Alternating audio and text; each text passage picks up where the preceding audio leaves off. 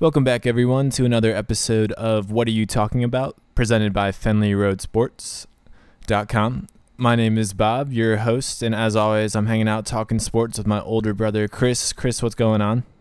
Not much. I am up to 20 baseball stadiums, knocked off 3 more this last week. And the third That's one, pretty cool. Yeah, Miller Park came with a bonus. I got to see the Goo Goo Dolls play, one of my favorite bands, for the 8th time. They played a full set list too, 16 songs, played for a little over an hour, so it was pretty sweet. I knocked off the White Sox, the Brewers, and the Twins. And the Twins was also fun because it was the first time I got to see the Cleveland Indians play on the road.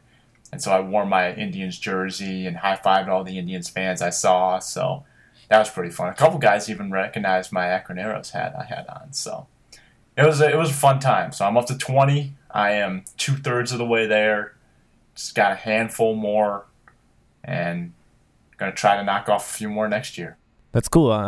It's cool to see that you're finally getting that done and fulfilling with that thing that you wanted to do and see all those stadiums. That's really cool. I'm glad you had a good trip. Hey man, you were there for a couple of them though. We went out to California last year, the Giants and the A's, so that was fun. Yeah. Yeah, I mean, I'd say I've been to maybe 5 or 6 MLB stadiums. I'd like to get to see more, but you have to make an effort to see them all like you're doing, and that's really cool. Yeah, certainly. And for anyone who's considering it, I would highly recommend it because you could do so much more than just see the stadiums. Like for the California trip, I did a whole West Coast drive, and it takes you to a lot of sites. I mean, there are a lot of cool vacations you can plan around knocking off 3 or 4 stadiums at a time. So it is very fun and very worthwhile. Yeah, it is fun. The trip I took with you was really fun. So, but we are not talking about baseball today. We are getting ready for football. If you listen to our last week's podcast, the dust has settled. We've made up from that debate. Apologies if we got a little out of hand at times, but if you're interested in listening to Chris and I have a more heated debate about some football, listen to last week's podcast, Big Ten versus SEC. It's still relevant, and it'll be relevant for years to come probably. The gloves came off last week, man. The gloves came off. Yeah, yes, definitely. So a lot of our content for the next month is going to be football preview. Before we get into that, we're kind of in a little dead zone here, preseason football with in the NFL and with training camps, fall camps going on in college football. So we wanted to just kind of do a little long-form episode today, ask some big questions about NCAA football. If you have listened to a lot of our podcasts, we did an episode a few months back called State of the Leagues, where we ask some big questions about our 3 favorite professional sports leagues. We're going to do the same one. So this is State of the Leagues episode 2, this time all about NCAA college football. So yeah, just a little bit different. We're not going to talk about things in the news or do some previews, but we're going to talk about some relevant topics and see where that goes. I'd love to get some feedback from you guys if you disagree with what we're saying or have better ideas. So I think the first question we were going to talk about was, should kids be allowed to transfer out of their national letter of intent if a coach, especially a positional coach, leaves the school days after signing that letter of intent? You see it every year. A kid commits, signs that national letter of intent during the recruiting season, during National Signing Day. And then days later, the position coach or the coach that was recruiting him exclusively, who promised him that he was staying, is now cashing in on a big time NFL job and is leaving the school. And you see the kid, he'll tweet out how disappointed he was. This played out famously and historically with Roquan Smith, the recruit from Georgia, who did not sign his national letter of intent with UCLA. Instead, he signed a grant and aid scholarship with UCLA, which did not then bind him to attend to that school. His position coach then took a job with the Atlanta Falcons. He fell back to option 2, UGA, and now he's a Bulldog and signed a grant and aid scholarship with them and is now part of their recruiting class. So changes might be brewing, but Chris, I've talked a lot. What do you think about coaches being able to have more mobility, whereas an 18-year-old has to stick with his school. Well, I don't like it. It's a sticky situation. This situation also played out with Ohio State in 2015. Stan Drayton, the Ohio State running backs coach, recruited Mike Weber very hard and then left to take a job with the NFL Chicago Bears. And Mike Weber tweeted out some tweets about him being hurt by the coach's decision and whatnot. So this happened recently to the Ohio State Buckeyes as well. It's obviously a very cutthroat business, the business of recruiting. These coaches will do almost anything to get these guys to come to their school. It's very competitive, very diehard. If you don't believe that, you're either not watching college football or just living in ignorance, because these guys want the best players and they will do almost anything to get the best players. It's very unfortunate to see the coach leave so quickly after the kid signs. I believe it was the day right after National Signing Day that the Ohio State coach bolted. So that was really just kind of not cool. And so I think in that situation, I would be open to allowing the kid to reopen his recruitment if it happened in such a quick time span. But you know what these colleges would do? They would just pursue the assistant to wait until whatever the deadline is for the kid to be locked into his scholarship. So the system as it is right now favors the coaches and not the players. The players have to commit to the school until they graduate or are able to leave to the NFL, while the coaches can jump from job to job whenever they want. To me, I'm torn, because what if a coach leaves after a kid's freshman year and becomes a head coach at another school? Then that coach, because he left, could then go back and recruit those kids to come to that school. You know what I mean? It would kind of open the door for the coach to wink, wink, nod, nod. Maybe not outright recruit, but you know that, hey, I'm going to take this job, you might want to think of transferring or something like that. And there's no way to police that. And that's what I think this whole situation gets very sticky is I'm all in favor of giving the players more rights, but at the same time, I could really see this opening up a door to a lot stickier situation where coaches could come and prey on their former school's players knowing that they could transfer without penalty. Yeah, it's a really tricky situation to navigate. I think something has to happen. First and foremost, what Roquan Smith did, not signing the national letter of intent, that's an option that probably all 5-star and 4-star recruits have. They have the leverage. Everybody wants them. They don't have to sign that binding contract. They can just commit to the school, and when it's time to show up, they can show up, and then it gives them a larger window of making a decision. It's about the 3-star recruits and the 2-star recruits, the lesser recruited guys that don't have that leverage, that have the same worries, causes for concern. If the coach that they're closest to recruits them, makes them these promises that he's going to be there, a week after signing that binding contract, he's gone, and you're going to a school across the country where the one guy you were close to isn't going to be there anymore. I think what they could do is they need to change just the wording of the national letter of intent. Maybe you can, maybe it becomes more of a negotiation where you can name a coach that says, if he leaves in my first year, I am eligible to transfer with no penalties without sitting out that year. That would be a little bit crazy and out there, but at the end, these are 17-year-olds and 18-year-old kids, and for the one adult that they trust to leave is definitely screwing the player out of getting the best of their education and out of their talents. That being said, you're obviously free to transfer whenever you want to. You can go to junior college, play for a year, and then come back to the school that you want to go.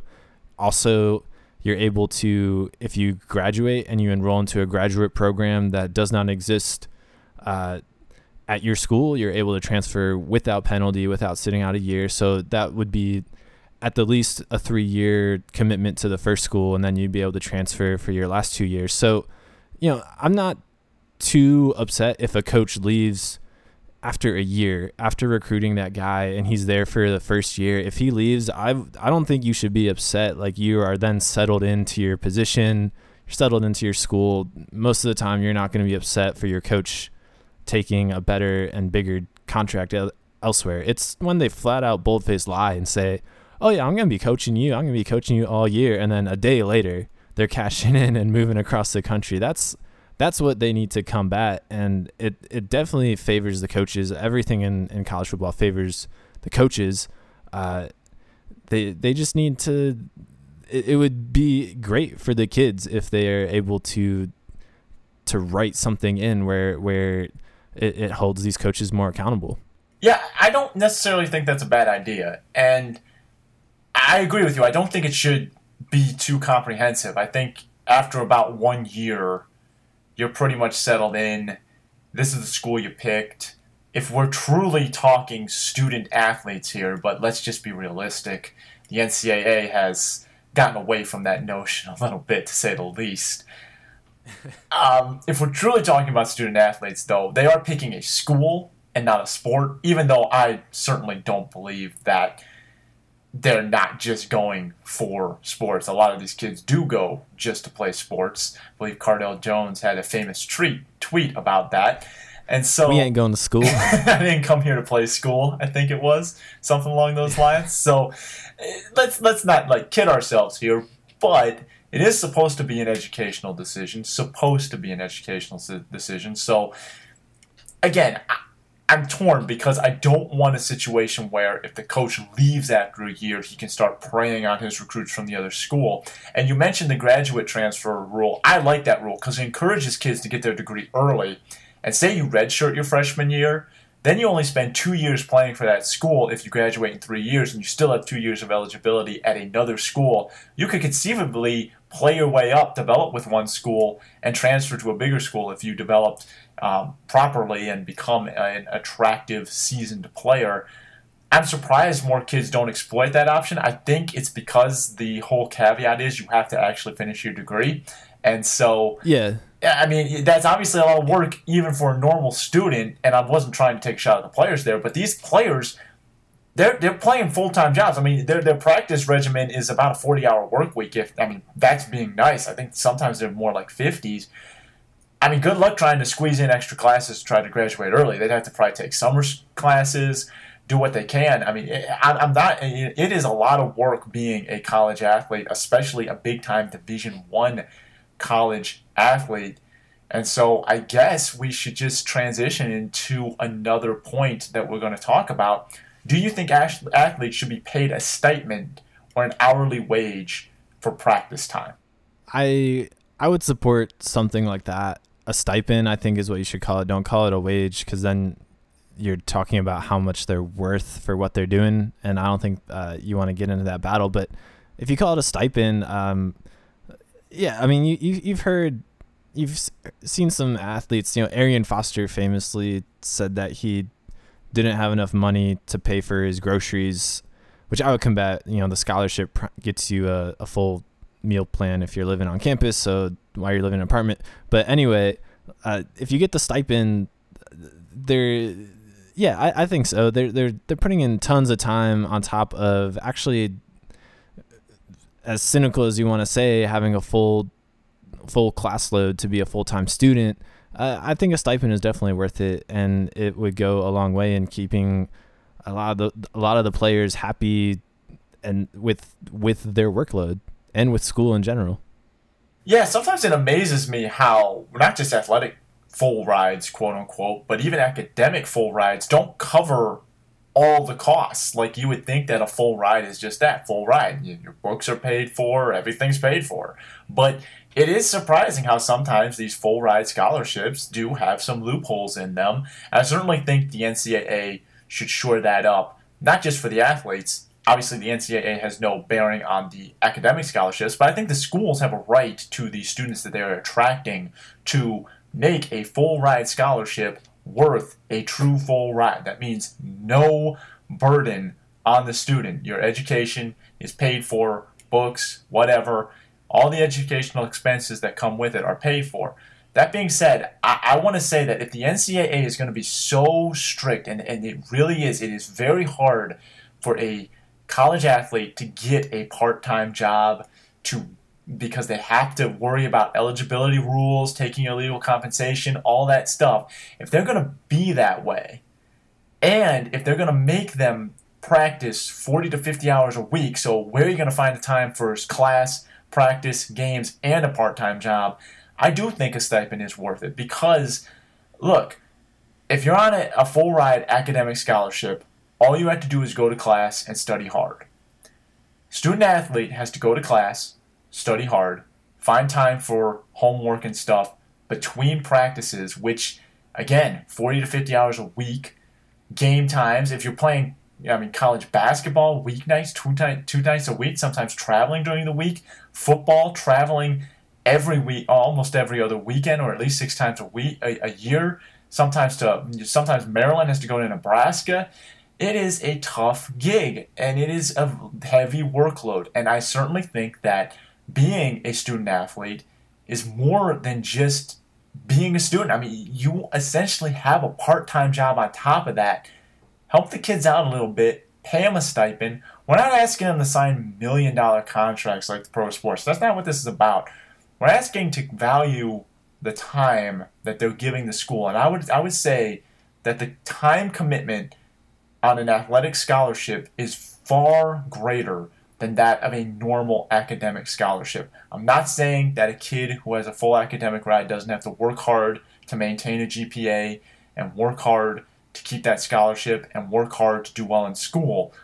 But that kid is not working 50 hours a week like a student athlete, or most cases. I don't know if sometimes you're required to do maybe like a laboratory assistantship or something along those lines.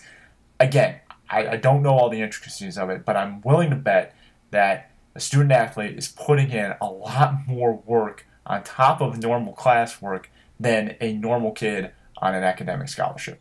Yeah, I think at the end of the day, the time commitment of a Division I football player is huge, and just the sheer time that they have to give up just to play football on top of whatever else other commitments they have to do and fulfill. It doesn't. I don't think it can compares to anybody else.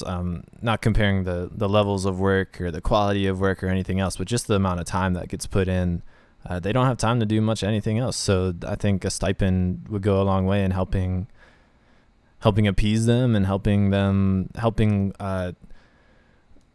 assuring that they don't step out of line and do something bad to get money. And I guess that'll lead into another question. Should athletes be allowed to profit off their image, be it through autographs or public appearances? This is another one I'm torn on. I think generally speaking, yes. I think Johnny Manziel should have been allowed to sign as many autographs as he wanted and get paid for it. At the same time, I certainly could see situations where, okay, Johnny Manziel isn't getting paid by the school to sign this autograph, but he's getting paid by a super booster or something like that. It's like kind of like with the election with the super PACs. You're allowed to donate to this campaign fund that's not endorsed by Jeb Bush, but pretty much stands for everything he stands for, and they just don't talk about it, or something like that. The long story short, the school, through their boosters, could pay their athletes a lot of money with these quote-unquote autograph signing things. So I certainly could understand where opening that door is essentially saying, hey, we're going to pay these kids a lot of money. But I also look at Johnny Manziel now. Johnny Manziel, 3 years ago, was a megastar. Still is a big star. Still probably going to get paid a lot of money, and if he manages his wealth wisely, should be fine. I'm not crying for him. But there is no doubt that he was worth more when he was a freshman winning that Heisman than he is right now. Like, if you're assessing Johnny Manziel's worth, his stock has gone down. And certainly if you were allowed to sign an endorsement deal that year or sign autographs that year, he'd get a lot more money than he would right now, at least in my opinion.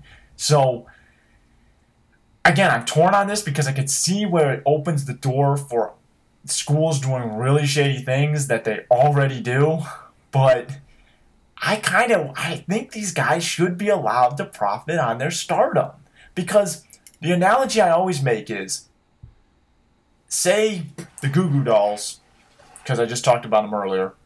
This is you always use the Goo Goo Dolls? Well, no, I just talked about them earlier. But say they went to the Ohio State University and studied music in the Department of Music in 1998.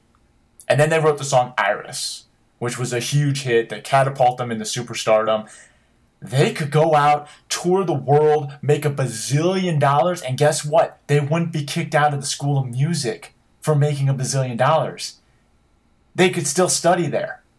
Why is it every other kid on campus can strike it huge as a superstar and still come back and play music on that campus and do what they do on that campus except athletes? Why? Yeah, I don't know. It's silly when you put it like that way, but I do understand why it's put in place because, like you said, boosters can go hog wild, the player can go hog wild. I'm torn about it too because I don't have a good, clean answer. I think the NCAA needs to be more hands-on with enabling the players, and maybe all public appearances and autographs have to be gone through a third NCAA party that's established by the NCAA to put on these signing sessions. It can be in very closed windows of the season so that they can monitor it very easily. Anything that's dated without that is still punishable. I agree with you. They should be able to profit off of a mega sophomore season when they're stuck there for another year. They should definitely be able to profit off of that because you never know what's going to happen in the future. So I think instead of vilifying it, which is what the NCAA has done for years now, they need to start to embrace it and take it under their wing so that it can be policed more efficiently and you can reward these players. Yeah, and speaking of that, this wasn't on our list, but health insurance reform too. I mean, say you have a mega sophomore season, you blow out your ACL and you're done. I mean, medical bills are no joke, and you see a lot of cases where sometimes athletes just find themselves out of luck as far as it comes to medical insurance. And I know you can take an insurance policy out on your draft stock, but not every athlete can. There are a lot of athletes who are big-time college players that are only grade out to a fourth-round pick. You're not getting a big insurance policy for that. And so it's a big risk playing football at any level. And at the college level, you've got so much on the line with your health, and you're giving so much of your body potentially to the school. You would like to see or think that the school would still remain loyal. There are I can't think of an example off the top of my head, but there are stories out there of players who just mess up their careers playing football and struggle to get health insurance. Yeah, definitely. That's just something that should have been done years ago, and they need to get with it. Kind of continuing that, the full 4-year scholarship also needs to be a universal thing at this point. Yeah, certainly. I think that full 4 years, of course. I mean, I don't know why they would cut a kid if he blew out his ACL his sophomore year and retract his scholarship or something like that. I just feel like that's just being disloyal to the kid. Yeah, it's being disloyal and it's being a bad person. Yeah, certainly. But, I guess kind of moving on, one of my biggest problems with college football is you see it all the time. A small or mid-tier school has a huge season, very successful season, and you know that coach is being poached. And he gets poached, and then he can't coach the bowl game. And then that school that had a loser season gets a recruiting advantage over the small school that had a big advantage. So should the NCAA institute a hiring freeze until after the the national championship game? It's no longer the BCS game anymore. Yeah, I think so. I think that the theme that we're going through is the NCAA is still really lax in what they allow and disallow. They need to pull it all together. They need to establish windows and freezes and pull it all together. I definitely think that coaches shouldn't be hired until all the games have been played in the season. And I know the NFL does the same thing in the playoffs. They allow some of their coaches to interview during playoffs and all that. But like I said, this is college football. They're younger kids are the ones being affected. A great season for a team that will probably never have that season again is going to end on a bitter note because their coach isn't going to be there to coach them in the big game that he got them to. And I think that's a shame, and that's really sad, and that punishes the small successful school and rewards the big money, big name schools. And I don't think that's fair at all. I think the only time failure should be rewarded is if you're in a draft situation. I understand why the worst teams would get the first pick in that. Failure should never have an advantage over successful school. It is utterly ridiculous that a school like Michigan, and I'm not just picking on Michigan because I'm an Ohio State fan, but Michigan has not been very good the last 5 or 6 years, since about 2008. Michigan should not be allowed to poach another team's coach until that coach is done coaching, period. If it affects Michigan's recruiting, win more games next year and don't put yourself in that position. If you go 5-7 ever, you should never have a recruiting advantage. I don't care about your recruiting advantage. You don't deserve one. If your coach isn't in place until January 16, well, next year, win more games and don't put yourself in that situation. If you have to fire a coach, you should wait until everyone else is done. The 10-2 Southern Miss team or Houston or teams like that, West Virginia, I don't think they're really mid-tier anymore. They've kind of risen up and they're pretty consistent. But the point is, those schools, Louisville, who was a mid-tier school, got poached a couple times. The point is, those schools should not have to suffer for having a good season when your loser big school lost a bunch of games. No, you get a recruiting disadvantage. You wait until everyone's done, and then you can start hiring your coach. But I agree. I think like in the NFL playoffs, they have a hiring freeze.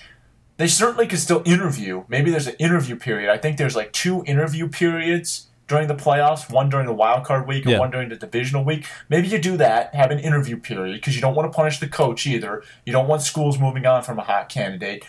But after they cannot hire their candidate, colleges cannot hire until the national title game is done. Yeah, definitely. I totally agree. All right, so speaking of things happening after the national title game, Nick Saban talked about his kids receiving a draft grade and that the decision to declare for the draft was quickly after the national title game, and it may have distracted them. Now, it sounds a lot like sour grapes, and it certainly does, but I kind of think he has a little bit of a point. These kids only have about 2 or 3 days to make one of the biggest decisions of their life, to go pro early. I mean, that's a monumental decision, leaving a year of school on the table to go pro and roll the dice and hope you get drafted high enough. Do you think the NFL, now this would be kind of the NCAA working with the NFL here, should move back its deadline by a couple weeks so that way all these head coaches can sit down one-on-one, go over, and players can really get evaluated instead of having to cram it in while they're trying to prepare for a playoff game? Yeah, I think he was onto something. I think what he thought he was saying was a little wrong, because I'm thinking, well, you know, when Alabama had 9 players drafted in 2013, they looked pretty good in the title game. So I don't know if like it was just this batch of kids or whatnot, but yeah, I agree. I think there should be more collaboration between NCAA and the NFL, especially when we're talking about the draft.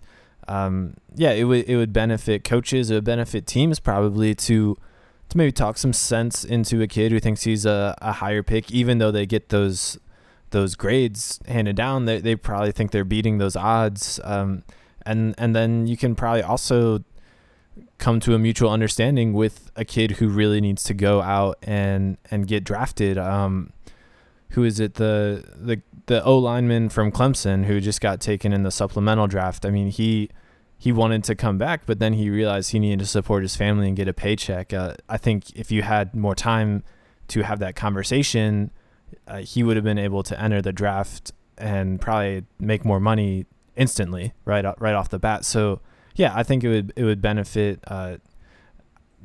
First and foremost, it would benefit the players the most, and I think most teams and coaches would benefit from it too. Yeah, talking about Nick Saban, I think the message was sound. I think he had a good point. The problem is the timing. He's saying this after he just lost to a team that a lot of people underestimated. Had he said this after he won one of his 3 national titles, I don't think anyone would have had a problem with it.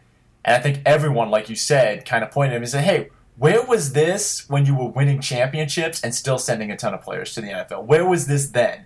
And so I think the timing was poor, but I think the message is dead on. I think these kids need, 2 days to make that big of a decision? You have to think about all that stuff while you're preparing for a bowl game or a playoff run? That's just too much, man. Like, come on. Give the kid a couple weeks. Push it back to the end of January. What's it going to hurt anyone? The combine's not till like the end of February anyway. What's it going to hurt anyone if you push the deadline back a few weeks? Give these kids time to really get evaluated. Really take a couple days off of football. Unwind. Digest the season. Process things. And not make a quick decision right after a football season, because a lot of times you're still on an emotional high or low coming off of your football season. Give these kids time to unwind, process all the information, talk to their coaches, talk to independent evaluators, and make a decision that's best for them. I just think having such a quick turnaround is just ridiculous. Yeah, it is. It puts an unnecessary pressure on the kids into making sometimes not sound decisions. So I think that seems to be my theme through this podcast. Is I think the players are getting a little exploited. I think the players have a real raw deal in the NCAA. And I know, yes, they're getting a free education, and we're not saying that that's not important. But when you look at all they do, all the hours they work, unpaid hours, by the way, because, again, as I said before, a kid on an educational scholarship is not required, or in most cases, sometimes not required to even have a job. Sometimes, again, there are graduate assistantships, stuff like that, but I doubt that they're putting in the kind of work that a Division I athlete is. But it's not just that. It's a lot of travel, a lot of wear and tear on your body. Football is a violent sport, but you get hurt playing any sport, and that messes up the rest of your life. They're putting their bodies on the line for their school. And if you're playing big-time football or basketball, guess what? You're increasing the profile of your school a lot more than the kids on the educational scholarship. And again, I'm not trying to demean educational scholarships, but these athletes, there are so many people who go to Ohio State because they grew up Ohio State fans. Well, you owe all that to your athletes. Your athletes put that brand on the map. And it's not just Ohio State. It's all the big brands. It's all Michigan, Alabama, Georgia, USC, all of them, Oklahoma. You go on and on and on. A lot of times people only hear the school because of the football team or the basketball team. And I think that there needs to be a more favorable situation for the athletes. Again, I'm not saying that schools should sign them the 4-year, $20 million contracts and start going pro on us. We're just trying to argue a little bit for athletes' rights. Yeah. Just start giving them something, and then we'll see where it goes. But as it stands right now, they're being completely exploited. And I'm the last person to say that NCAA football player is more valuable than the kid on a full ride academic scholarship, but they are without a doubt more profitable. Their scholarship is more profitable as the person than the kid on the academic scholarship, and that's just a fact. Just the amount of money that they're able to bring in and name brand and success, like you were saying. So.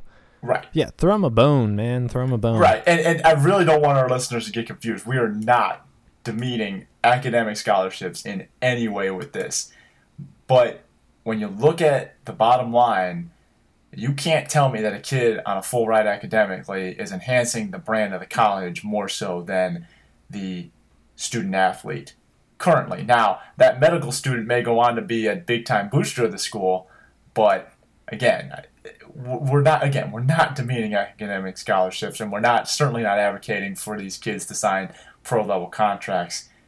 We just want a little more rights. I think when you dig deeper into the issue, you'd be surprised that how little the average college athlete makes. I think the extreme situations of the big-time NCAA violations aren't as big as they are proliferated to be. But one last point before we move on, scheduling. One issue that I am pretty passionate about. Do you think FBS schools should be allowed to schedule FCS schools? I think they should only be allowed to play an FCS school in week 1, and that is it. If they want a tune-up game, that's fine, because it's really unfair the way it's really hard with how the schedules work, with what conference you're in, how your schedule is built up. If you're going for a national championship, you have at the most one loss to work with, and to go straight into a tough schedule right off the bat, not knowing who your quarterback is, not having 1 month's worth of practice with the entire team, with all the freshmen there, it's hard. So I think only in week 1 can a team schedule FCS school. I know you're a little bit more extreme on it, but I think a tune-up game is fine, and paying that FCS school a huge chunk of money to get their butts kicked should weigh heavy on the athletic director, but I could see why they would do it. But yeah, only in week 1. Well, let's look at Ohio State's schedule. Now, Ohio State is playing Virginia Tech on the road, which Virginia Tech isn't what it was. Still, I'd say that's a pretty tough opening game. They got the Hawaii Rainbow Warriors, the Northern Illinois Huskies, and the Western Michigan Broncos. And I'm sorry, with all due respect to those schools, but I don't think they're that much better than an FCS school. You flip one of them to week 1, you can't tell me one of those teams isn't a tune-up game. There are plenty of cupcakes in FBS if an FBS team wants to have an easy game. Don't schedule down. I know it is profitable for the FCS schools because they do get paid money, and so we got to think about them too. And those kids do get to play on the big stage, so it is a kind of a duality there. But I don't think as many FBS cupcake schools are willing to go to Columbus week 1 than an FCS school, even if the money's on the line. I just named 3 of them. They're all going to Columbus week 2, 3, and 4. And they're all probably going to lose by 100 points. There's a lot of money on the line for those schools, too. They get paid some big coin. Yeah, that's Ohio State and their big pocket. Alabama's the same way. They have 3 really easy teams. I can't name them off the top of my head, but after they play Wisconsin, it's not all that inspiring. But I just think there are other schools that probably have struggles bringing in an FBS school, and so they talk to the FCS school that's right down the street, and they're able to get a tune-up game. I think we need to look a little bit outside the huge powers at the top of the NCAA and think about some of those other schools. Okay, I will rephrase because that's a very good point. I think the Power 5 conferences should not be allowed to schedule FCS schools, but the bottom, the little 5, the Sun Belt, the MAC, they can be allowed to. I have no problem with them doing it. But I think... Well, I think if you schedule 2 FCS schools in the season, you should... Okay. Yeah, you can't. I don't... You can only count 1 FCS game for bowl eligibility. Oh, okay. Yeah. I was going to say, I think that there should be... If you schedule it anywhere outside of week 1, you should be disqualified for the playoff. You're just not... You're not eligible. I think they should put something into that effect. Yeah. Look, I'm all for that. I don't want FCS anywhere. But, hey, some interesting stats, though. Last time USC played an FCS opponent was 1952. The last time Notre Dame played an FCS opponent, 1941, Carnegie Mellon. So, props to them. And UCLA, last time they played an FCS opponent, 1954. So, props to those schools for actually stepping up and not scheduling FCS every year. Some surprising names on this list. In 2014, Tulsa and Florida Atlantic did not play an FCS opponent. I found that a little surprising. Rice has not played an FCS opponent since 2007, not exactly a powerhouse. So these schools can do it, and I don't have a problem with some teams on the lower tier. Because let's just be real, FBS is a 2-tier system now. There's the Power 5 and the Little 5, and we all know what we're talking about. The SEC, Big 10, Big 12, Pac-12, and ACC. Those are the Power 5 leagues, and the other 3 leagues are on a level below them. And if we're going to talk big picture, it wouldn't surprise me if one day those Power 5 leagues are in a NCAA of their own, and they leave those other guys behind. Because I think that there is a big divide between what is a super big school in football and a big-time non-Power 5 school. Yeah. Yeah, I agree. I think they should have a preseason game, man. There should be some kind of exhibition game. I think they do a scrimmage. I think they scrimmage. Well, maybe it's a inter-squad scrimmage. But I wouldn't mind that. Maybe do like a mid-August scrimmage or something like that. One last stat, though.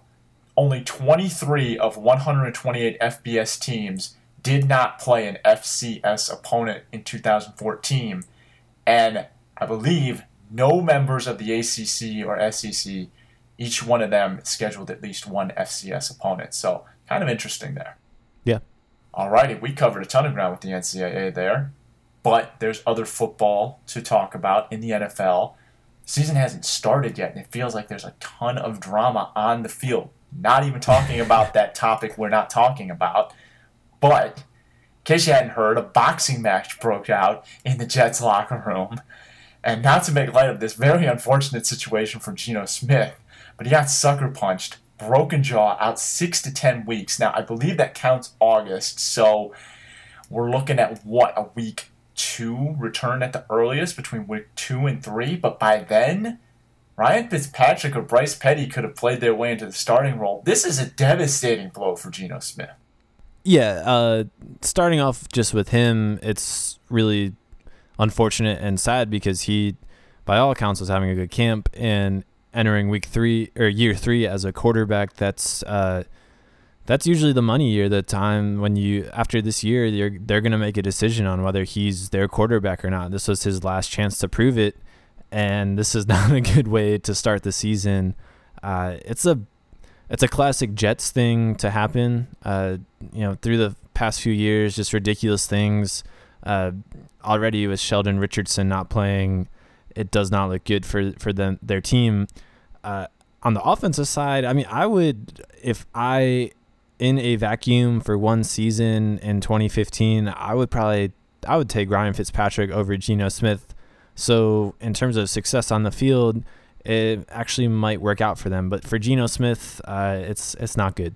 Well, I think he was going to be their week 1 starter because, as you said, year 3 is the money year. You know what you got in Ryan Fitzpatrick, but you got to see if Geno Smith has it. So I would have been surprised if he didn't start, or if he didn't win the starting job. That would have been a terrible sign. But yeah, it's awful. I mean, to go into a must-show-me year and have this happen to you, it's just terrible. And the guy, IK Enemkpai, I didn't want to say his name because I can't pronounce his name, but we'll just say IK. Guess who he got claimed by after the Jets cut him? Right, yeah, the guy that drafted him, Rex Ryan. I mean, come on, man. This is just too crazy of a story right now. You got Rex Ryan claiming the guy who sucker punched Geno Smith. I don't know, man. Rex Ryan fired a lot of collusion charges against the Patriots during his tenure with the Jets. If I'm the Jets, I might want to take a look at that a little closer. I don't. You think there's a hit put on Geno by Rex? I don't. No, I'm not insinuating that at all. I was just making a joke. I don't think he did that. Yeah, I do think for it to happen, even though they say it was a kind of out of nowhere punch, there was probably some point in their relationship where Geno Smith, as the potential leader and starting quarterback of this team, should have nipped this in the bud and regained that locker room and regained that player into the locker room. It's the second time this offseason we've seen a public fight with a starting quarterback. The other one with Cam Newton on the field wasn't as violent, but you don't really see that happen with the starting quarterback. And I hold Cam Newton in a little bit higher regard talent-wise than Geno Smith, and leadership-wise. He's entering year 5, so it's interesting that you have 2 quarterbacks showing a little lack of restraint on the practice field and in the locker room. Yeah, I mean, let's not blow the Geno Smith. I mean, they usually don't result in a broken jaw, but practice fights aren't uncommon in the NFL. I'm not gonna just It's uncommon for the quarterback, though. You're certainly uncommon for the quarterback, but I don't know. One incident I don't think is going to define you as a leader. It's certainly not something you should be proud of when you're fighting with your own teammates. But hey, you're right. I mean, you don't want to get into it in practice with your own teammates. That's usually not a good sign.